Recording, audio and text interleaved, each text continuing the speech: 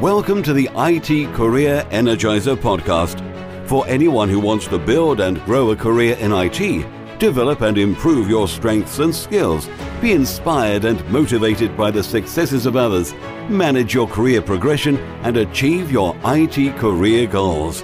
And now, your host, Phil Burgess.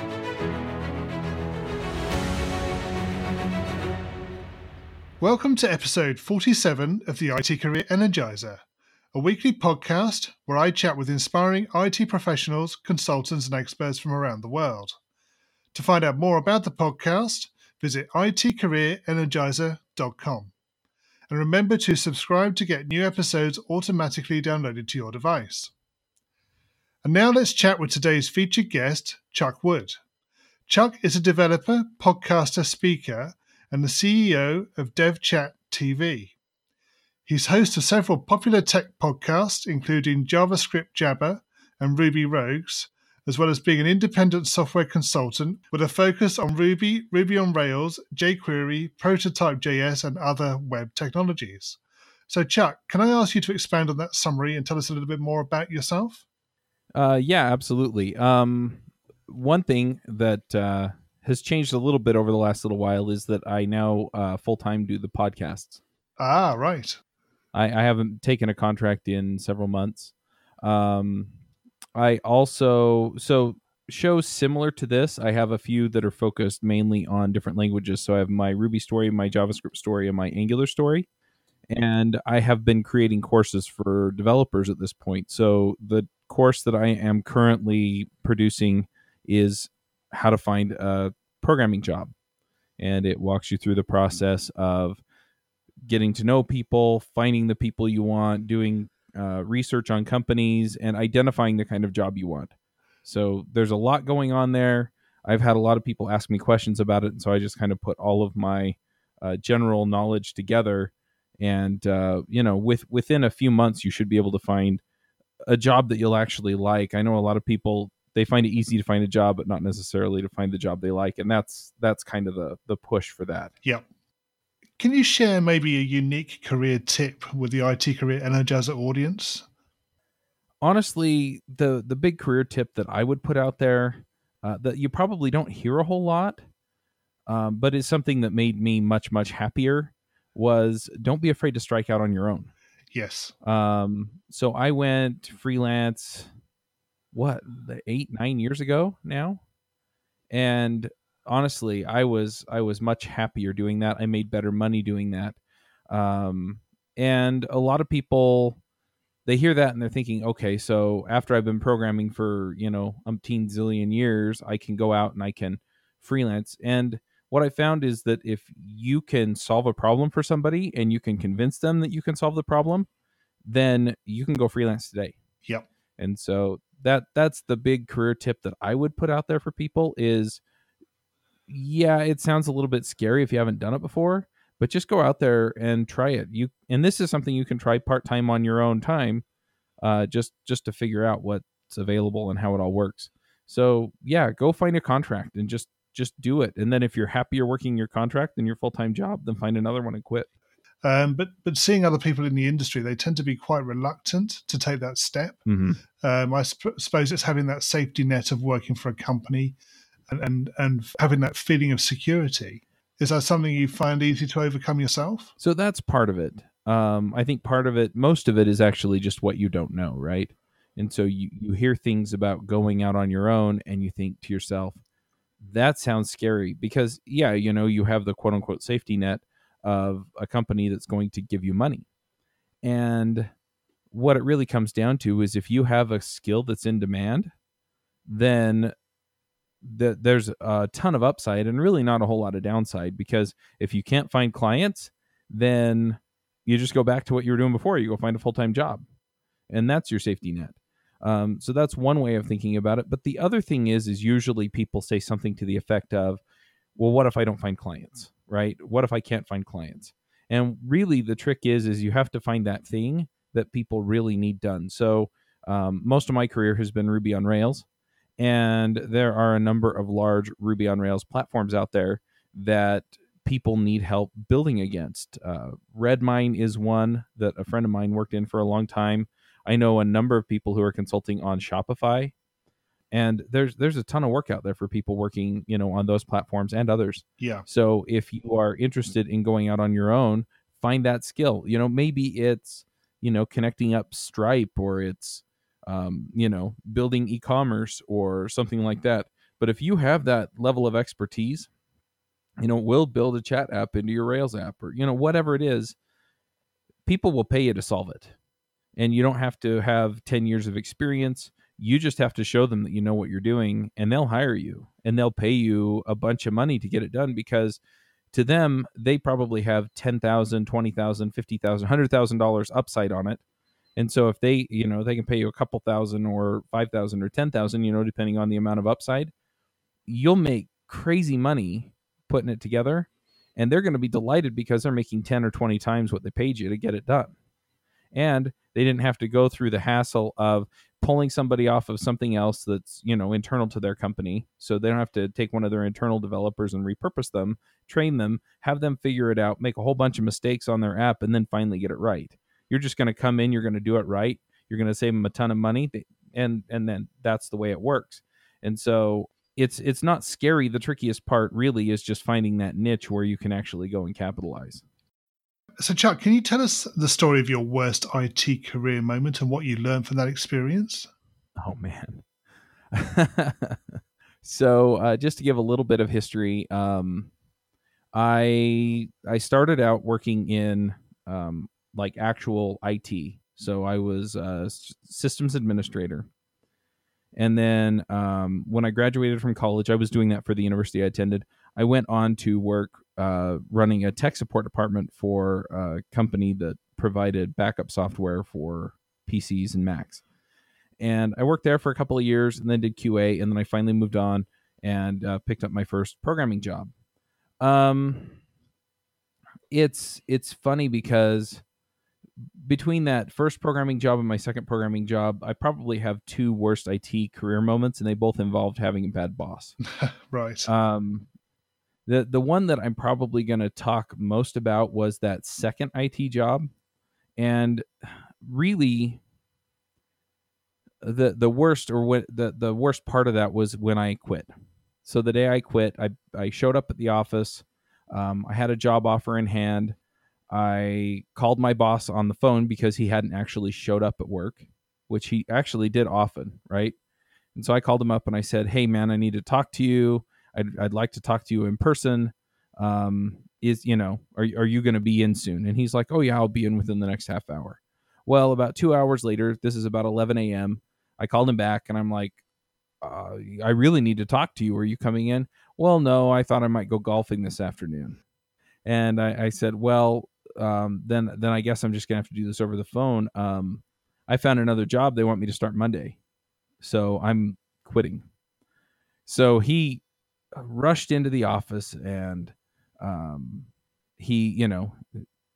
anyway, I also said, "Look, I've built relationships with these folks here. I'd like to be able to tell them that I'm leaving and say goodbye before the end of the day." So he rushes in. He also told me I could tell everybody that I was, leaving the company. And so he comes in and we sit down to talk, and he starts grilling me over where I'm going because in the corporate paperwork, there was a non-compete agreement. And so I couldn't go work for a competitor of theirs. And this had come up in another instance where myself and a few of my coworkers, we were looking at building another system that was completely unrelated to what we did at work, but we were going to actually start a company together on the side. And he kiboshed that and basically said, "Well, we did that once upon a time, and so it's in violation of your non-compete because we still own the brand." Yes. Even though they hadn't done anything with it in like 3 or 4 years. So, this kind of gives you an idea of, this boss. So anyway, so he sits me down and he grills me about where I'm going. And after the first 15, 20 minutes, I was done talking about it. And so this is a little bit petty. I probably shouldn't admit to this publicly, but I refused to tell him where I was going. And it wasn't a competitor. But at that point, he had just, I mean, he chewed me out for 20 minutes and then asked me where I was going. I'm just like, yeah, I'm not playing ball here anymore. And, he told me, we've spent millions of dollars on the project that you're working on. And, how dare you leave? And anyway, so after getting essentially yelled at for 2 hours, I walked back out, wrapped things up with my team, let the handful of people that I hadn't talked to before I talked to him let know that I was leaving, and then, packed up my stuff. And the thing that I find is that I connect most with the people in the jobs that I have and not necessarily the technologies or the apps. And so for me, that's why that reflects to me as my worst career moment, is because it was this, horrendous experience with somebody that I started out admiring. Yeah, so the relationship had broken down. The relationship was very much one-sided to begin with, I think. Can you take us maybe to your career highlight and greatest success and tell us about that? So it's interesting, just to give a little bit more context. So I worked for that. I worked for each of the companies I worked for full-time as an employee for about a year each, except for my last one. I worked for them for about 6 months, and then I went freelance back in 2006. Was it 2006? No, it was 2010. So I went freelance in 2010, and we started Ruby Rogues in 2011.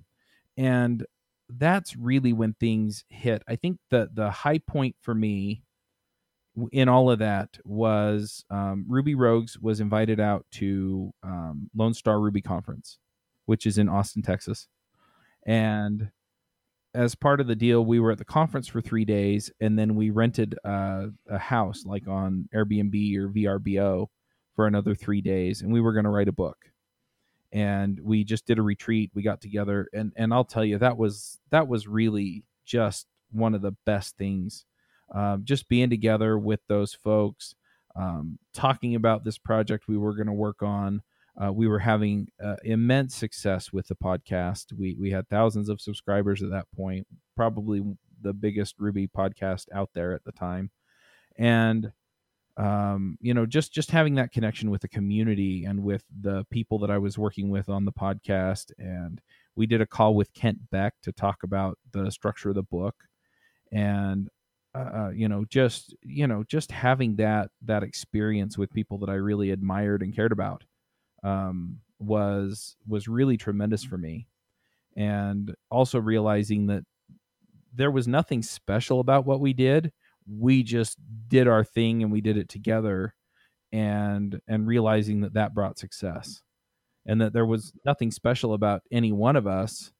It was just that, we did something that other people identified with, and that was special in and of itself, and then we could share that. It's often the case, isn't it, that it's what you enjoy and what you feel other people will. I'm just trying to think of the right word. It's what they feel is common, if you like, between you and them that actually builds that relationship. Yep, absolutely. Well, the other thing that I kept hearing from people, and it was funny because Ruby Rogues, a good chunk of the listenership didn't do Ruby, but they felt like they were part of the Rogues. They felt like they were part of the panel, even though they weren't there. Like they couldn't chime in because we had already recorded it, edited it, and put it out. But it was that kind of a thing. It's like, this is the kind of conversation that I have when I go to conferences, or this is the kind of conversation that I have when I, talk to conference speakers, or I feel like when I'm talking to really intelligent people, this is the kind of thing that comes out of it. And so they felt like they were a part of it, and they felt like it was the kind of thing that they wish they could have more often on a weekly basis. Can you tell us what excites you about the future of the IT industry and careers in IT? So one of the things that is really interesting about working in IT, and I've been working in IT since probably 2003. My first IT job, I was working in a data center at Brigham Young University. And, so we would just watch the network go down and fix it, right, kind of thing. Or, we would see something come up on one of the servers and we go check it out. And then from there, into being on the team that had the systems administrators on it, working with VMware, and, all the way up to today, where we're writing apps for the web, and we see, we see things to the point now where you can write an application for the web basically by writing an HTML page that has a body tag and then loading Angular or React or something like that and doing everything else in front-end JavaScript. And you can load those on your phone. You can put that into an app and load it on your phone. And then you've got your phone that connects to everything out there. And yeah, granted, a lot of that's really clunky, right? You go on your phone and you hit the button to turn on the light in the room you're in through Bluetooth, and it takes it a second or two, right? And that's kind of clunky. You want it to turn on when you hit the button. But, what happens when all of this kind of comes together, right? So what happens when we see things like augmented reality tie into the sensors in our house, and then all of the sensors in our house give enough information to actually, predictively take care of certain things for us so we don't even have to think about it? I mean, can you imagine not ever having to touch your thermostat again? Or can you imagine, looking around the room and realizing that, you can interact with, any number of devices simply by mostly thinking about it? I mean, we see all of these things that are, and basically I see it as kind of a merging of like augmented reality, big data and machine learning, artificial intelligence, Yes. and IoT. And as all of that comes to a head and you plug it all together, you basically can create your own life experience in any way you want. And, we get to pioneer that. And that's really cool. Also just the capabilities for data storage and data communication as those become better. I mean, are we even going to have data centers in 10 or 20 years?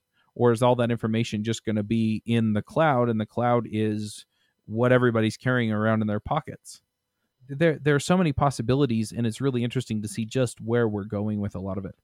And so being in IT, whether you're doing something that seems rather mundane or whether you're out there writing the next big app for the iPhone, you're contributing to it. And it's all going to change. It changes so quickly, and it's changing more and more quickly. And that's so exciting to me, just to see what all these capabilities are. I'm heading to CES next month, and just to see what people are putting out there. And anyway, there are so many things that people just come up with and pull together, and that changes everything. We walk around with sensors on our wrists that tell our heart rate, and how long before it's telling things like body temperature and all of these other things, and then starts telling you you have a cold, go rest. Or I mean, there are just so many possibilities with this stuff. How long before a type 1 diabetic with the sensors on their arm and a little bit of input from somebody who's an expert, they don't have to give themselves shots anymore, right? They have the pump on their hip, and the pump is practically invisible, and it just automatically gives them the right amount of insulin for whatever they ate. It's kind of exciting, just how far this can go. We're going to move into the reveal round now. Are you ready for this? Yeah, go for it. So what first attracted you to a career in IT? So I'm going to give real short answer, but my grandfather was an inventor, and he was an engineer. He was a chemical engineer, but the thing that he did, among other things, is he actually created a machine that found residue on the inside of the solid rocket boosters for the space shuttle, and identified those things that needed to be cleaned up, because if the fuel didn't adhere to the sides of the solid rocket booster, it could conceivably cause an explosion. And so he solved that, working for Rockwell International during his career. And then as I grew up, he was always tinkering and inventing different things with computers. When I was a teenager, he invented a small ellipsometer, which actually reads the oxygen layer on a silicon disk, and would tell you how thick it was and how even it was and things like that. So you could essentially verify the entire batch. But it was that kind of thing. It's like, oh wow, this is stuff that everybody uses. I mean, we have silicon in everything, and that's kind of what got me started. What is the best career advice you've ever received? Honestly, I think the best career advice I've ever received was just to get out there. And I'm not saying like get out there like I do with the podcast, but mostly just go out to events. So Yep. go out to the users groups, go out to the conferences, go out to those kinds of things. Between the things that I learned at those things and the people that I met, I wouldn't have a career without it. Yeah, that sort of two-pronged approach of continued learning, but also networking. Absolutely. And networking sounds a little bit trite. Yeah. I mean, you really do want to build relationships with people. The last handful of jobs, a number of the contracts I've gotten over the course of my career, I got them because I actually knew people. And it wasn't, oh, I had talked to them at the conference. It was because I had actually sat down and got to know them as a person. They got to know me as a person, and then they could heartily recommend me because we trusted each other. Yeah. If you were to begin your IT career again right now, what would you do? That's a tricky one. I mean, if I could just start anywhere, I would probably go for machine learning at this point. It's a growing field. It's really exciting. I mean, I think you need some expertise in other areas to get in. So, like an absolute IT beginner probably can't just jump right in. You know, you have to have some programming skills or some statistical skills or something, right, to be there. But you know, if I had the prerequisite expertise, I think that's where I'd go at this point. What career objectives are you focusing on right now? So I get to be the weirdo. You know, if you're talking to a bunch of people who are in full-time IT career jobs, you know, I'm obviously doing different things. So my career objectives at this point are growing the podcast network, which really boils down to doing more content and reaching more people and providing better content, because it's not just about getting more listeners. It really is about helping people level up their careers and their lives. And then the other thing that I'm working on is making things easier for podcasters. So I'm working on a software as a service application that will help podcasters manage their content delivery and sponsorships. What's the number one non-technical skill that has helped you in your career so far? Oh, that's a hard one. Honestly, I think the number one non-technical skill that has helped me most in my career is the ability to listen and then provide consistent and solid feedback. So, you know, it's not just enough to be smart enough to tell people what to do, but you really have to be able to listen to them and understand people and get to the heart of the issue, and then give them the advice that really pays off.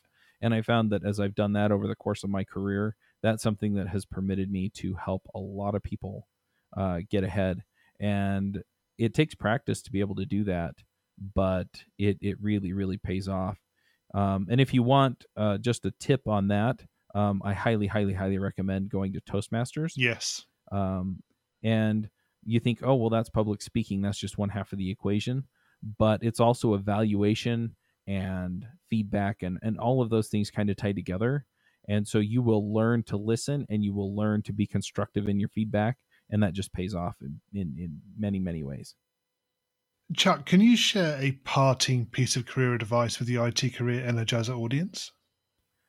Honestly, the big thing, the thing that has probably paid off the most for me is just be yourself. And, you know, there are a lot of people out there that are saying, you know, things about the community, whether it's, you know, you can't be yourself if you're some kind of minority. I've also heard things like, basically that, you know, you have to be professional, and that means that you have to, you know, suppress parts of your personality. But unless you're just a raging jerk, being yourself is honestly the thing that is going to make your career the most rewarding. Because then people will see you for who you are, they'll accept you for who you are, and you can then find a place where you fit in because of who you are, and not because of necessarily what you can do or what people expect of you. And yeah, then all those things line up because you're being consistent with who you are and what you care about. And finally, what's the best way we can find out more about you and potentially connect with you? So currently, probably the best way to connect with me is If you go on LinkedIn, that works pretty well. I accept pretty much every LinkedIn request I get. You can go to devchat.tv and listen to the podcasts. You're welcome to email me if you have a question or just want to connect, chuck@devchat.tv. And finally, the last one, which is kind of unconventional, but any listeners of this podcast are welcome to take me up on it. If you want to talk for 15 minutes about whatever you want, you can just go to devchat.tv/15 minutes. That's 15 minutes. It will take you to a schedule once link where you can claim 15 minutes on my schedule. We'll hop on Skype. We'll have a conversation, talk about whatever it is you want. I'm happy to answer questions, give advice, or just chat about whatever. Great. Chuck, thanks so much for joining me on the podcast today. It's been great chatting with you. Yeah, thank you. This was fun. My thanks go to Chuck for being my guest on today's show. Full show notes can be found at itcareerenergizer.com/E47. In the next episode, I'll be talking with Troy Hunt, who is an information security author and instructor at Pluralsight based out of Queensland, Australia. You can get this and future episodes automatically downloaded and available to play by simply subscribing to the podcast in iTunes or whichever streaming service you're using to listen. Have a great week, and remember, if you're not growing your career, you're slowing your career. Thanks for listening to the IT Career Energizer podcast.